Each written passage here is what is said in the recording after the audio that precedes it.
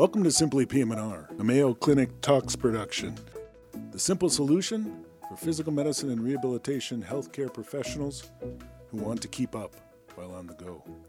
I'm your host, Dr. Jeff Bro, physiatrist and PM&R at Mayo Clinic. Spinal cord injuries. We all know how devastating they can be. Cause a lot of disability in a lot of folks. Often thought to be non-treatable and non-curable. But we may be on to an answer now. We're joined today by Dr. Mo Biden, professor of neurosurgery at Mayo Clinic, who's going to talk to us about regenerative technology and spinal cord injury. Dr. Biden, welcome. Thank you. Thank you for having me. All the buzz around Mayo Clinic and spinal cord injury has been around your study. Tell me a little bit about the team and how you came up with the idea for this study. So at Mayo Clinic, we work in multidisciplinary teams.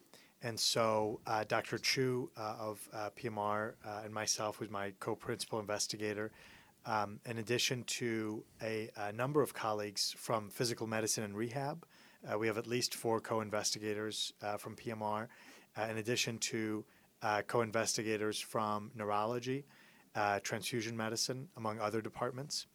Specifically, also, I should point out that our neurologists have been doing a number of studies surrounding multisystem atrophy, ALS, Lou Gehrig's disease, and those we built on the work that they had done in those studies in order to expand into spinal cord injury.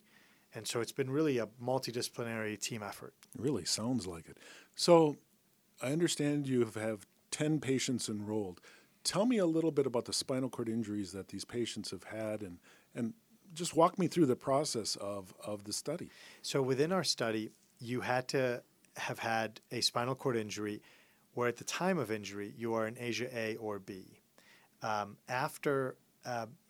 We can enroll you from 2 weeks after injury to 1 year after injury, although it's important to note that the patient who was treated the earliest after injury was 7 months, and the patient who was treated the longest after injury was 22 months. But they were all enrolled between 2 weeks and 1 year. Additionally, you can improve, because we all know that many patients improve from ASIA A or B onto ASIA B or C or beyond that. But we want to see a plateau in that improvement. And so we had several patients who did improve after their initial time of injury, but patient 1, who also improved, had a period of plateau. And so we enrolled him at 5 months after injury. He had already started to plateau at that point. And by the time that we treated him was 11 months after injury. And so there was a 7-8 month period of no improvement or plateau. And so in that scenario, we can still treat you as part of the study because you've had a plateau in your improvement. Now, in terms of our design of the study, because we know many patients improve after a spinal cord injury, and so it's important to try to isolate the impact of the stem cells, I'd say that we tried to do that in 3 ways. Number 1, by not enrolling and treating patients the day after their injury. And so there are a number of trials who start treating patients at 24 hours, 48 hours, and they might have reasons for doing that. But in our trial, the earliest anyone got treated was 7 months after injury. The other way that we did it was by isolating out what physical therapy they would receive. And so we spoke to the patients, and there's many trials where there will be a major intervention, but they'll combine that with sometimes very expensive, several $100,000 of physical therapy or $1 million of physical therapy in some cases. And we did not want that confounder. And so we told patients, whatever physical therapy you were doing before, we'd like you to continue that. And so oftentimes the patients were actually getting less intensive physical therapy 7-8 months out from their injury than they had been in the first few months of injury. And then finally, the last way that we did it is by that period of plateau where we would want to see a plateau of no improvement before we would come in and inject you with our cells. So cervical, thoracic, both areas, or cervical and thoracic are allowed, and the injection in our case occurs in the lumbar region. But the spinal fluid, remember, is very dynamic, and there's production that occurs hourly within the spinal fluid, or in real time, really, within the spinal fluid, and circulation that occurs. And so, as long as there are not full blockages of circulation, then we can in theory be able to treat you. And the other thing to point is this is blunt traumatic injuries, and so penetrating injuries are not part of the study at this point in time. Perfect. So where do you get the cells from, and what do you do to them to make them, prepare them for injection? So these are adipose-derived mesenchymal stem cells. I think your audience will know there's many different types of stem cells, and there's many different parts of the body from which to get stem cells. In addition, there's autologous stem cells from your own body versus allogeneic stem cells from somebody else, or manufactured stem cells. In our case, these are autologous, adipose-derived mesenchymal stem cells. Those cells are then cultured and grown at our cell culture facility here at Mayo Clinic in Rochester, Minnesota, and then are re-injected into the patients. And the reason that we chose the adipose-derived mesenchymal stem cells is because we have, we've had a good track record of success with them in other disease states, but in addition to a good track record of safety, but B, they tend to elicit a very vascular response that we believe would be helpful for something like spinal cord injury, which results in significant scar tissue and secondary injuries. And so we hypothesized that they were the right cell for this type of disease. So you take the stems, or you take out the adipose, you send it to this group that expands the culture. What kind of numbers are you looking for? It's variable. There isn't, in the case of this patient, we had 100 million cells, but it is variable in terms of exactly how many cells you inject. And as you said, you do this through a lumbar puncture. Yep. And it's a one-time shot? It's a one-time injection. Now, I will note that some of our colleagues in neurology for different disease entities do injections every 3 months. But in this case, we were in that phase 1 safety trial, and so we thought a one-time injection would be the rational place to start. So you do the injection, then what?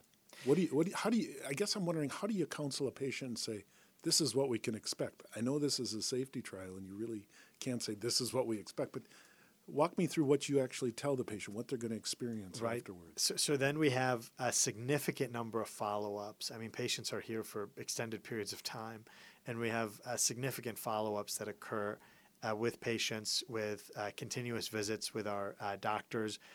Due to some regulatory purposes, we've even had to include ophthalmologic evaluations.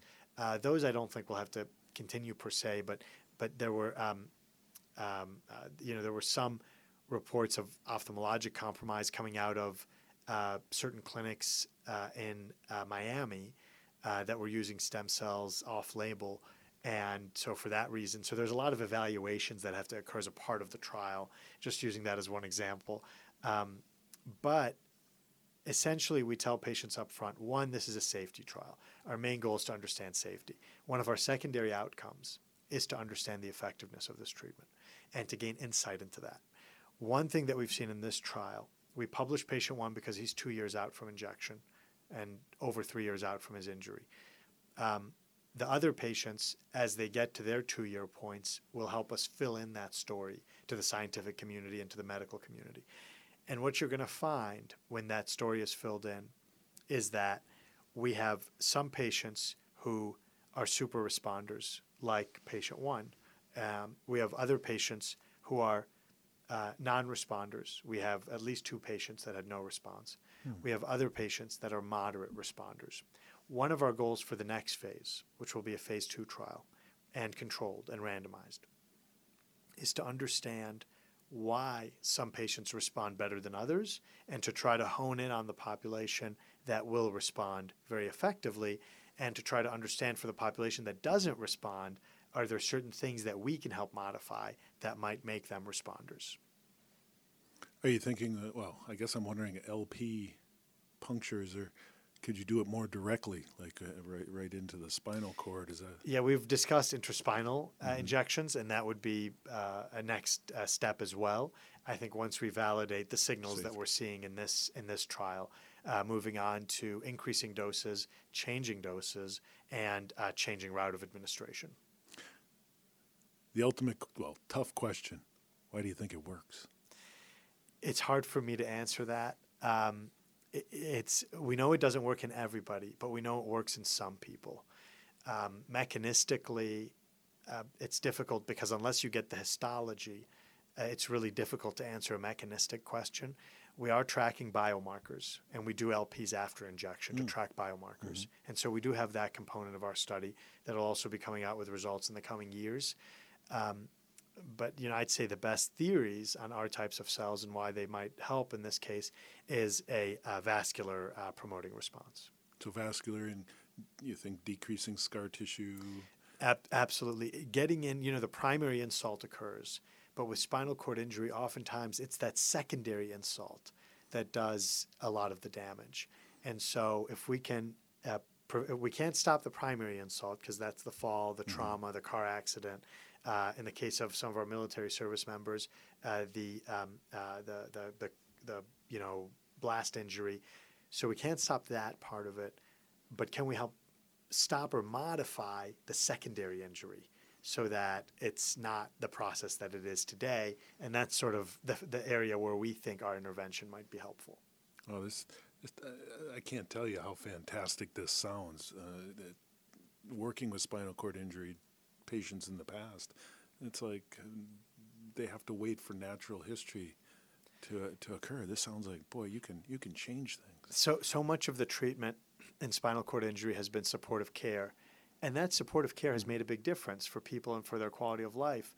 The orthotics, the therapy, all of that has helped us advance the field. But we haven't seen large paradigm shifts in how we treat and manage spinal cord injury. And like you're saying, a lot of it is, well, wait for the natural history. And so can we intervene, and can we, when you look at the INSCI scores of where somebody would be without injection versus where somebody could be with injection, can we help upshift that change? Right. Bowel and bladder are always a big issue. Have we seen changes with bowel and bladder? We've seen improvements, at least in one case in bowel and bladder, and in sexual function in a different case. And so we have seen some changes there. Side effects. You seen anything bad happen from these LP injections? The nice thing about our current trial is that it's been very safe and effective, or very safe, I should say. And so we have not seen major safety signals. Post-LP headaches are one thing, which the treatment for that can be a blood patch. We haven't had to blood patch anyone, but most commonly is, you get more flat rest than you do otherwise. Fantastic. All right, I'm going to ask you the crystal ball question. Phase 2, where do you see it going? Dr. Biden's in charge. He's going to change spinal cord injury treatment. Where are we headed? So phase 2 is going to be randomized and controlled. We will have patients that undergo injection versus patients that do not and that undergo best medical management.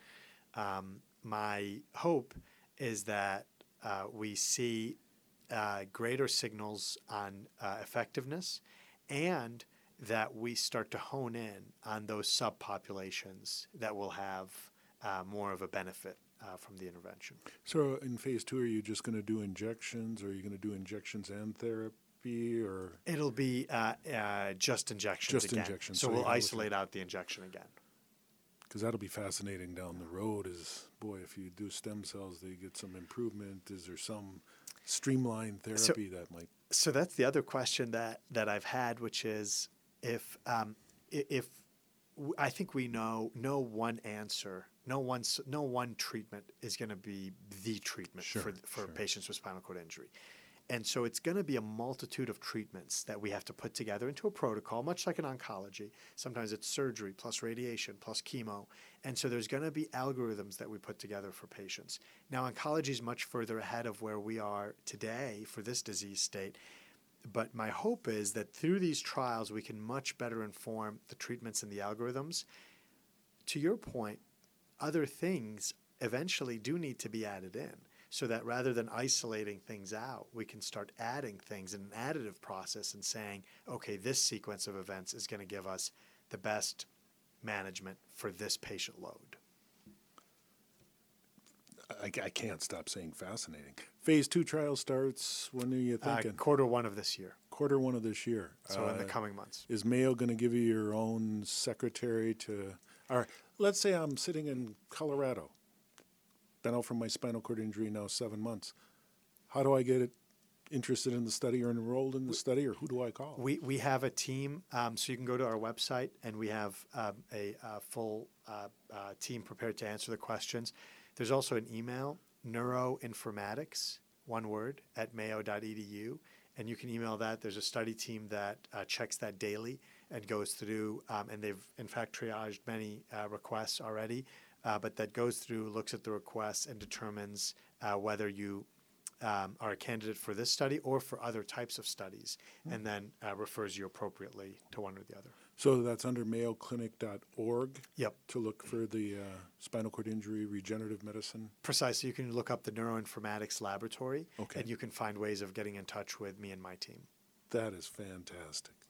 We've been talking to Dr. Mo Biden about regenerative medicine for spinal cord injuries, and it is fascinating, and where it's going is really exciting. Mo, thanks for your time. Thank you for having me. This is Jeff Bro, physiatrist in PM&R at Mayo Clinic, saying thank you for your time. Until we talk again, remember the words of one of our founders, Dr. William Mayo. Rehabilitation is to be the master word in medicine. Thanks for joining us.